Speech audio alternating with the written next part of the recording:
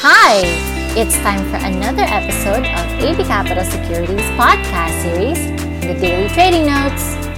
Good morning, everyone. This is Lance, an Equity Analyst for AB Cap, and welcome to Daily Trading Notes. U.S. markets plummet as tech shares dive anew.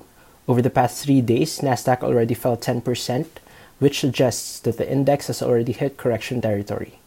To qualify for correction territory, the index must close at least 10% lower from its prior closing high. Tesla shares saw a 20% drop as it was not added in the S&P index. Dow Jones plunged 632 points, Nasdaq plunged 465 points, while the S&P plunged 95 points. For our market outlook, the Philippines has finally flattened the curve, at least for now. New daily cases have managed to be within the ranges of 2,000 to 3,000 per day, from the highs we've seen a few weeks back of about 5,000 to 7,000 cases per day. Active cases are now down to a little over 50,000 from a high of about 83,000 a few weeks ago.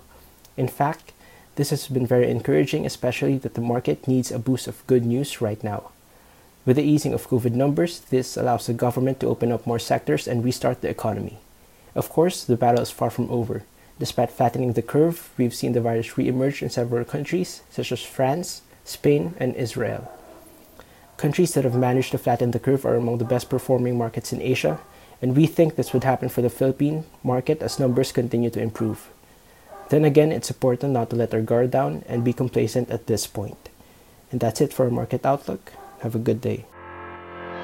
Thank you for joining us this week. Never miss an episode by clicking the follow button. Get in-depth analysis reports prepared by our research team exclusively for our clients. Open an account now for free. Visit www.abcapitalonline.com.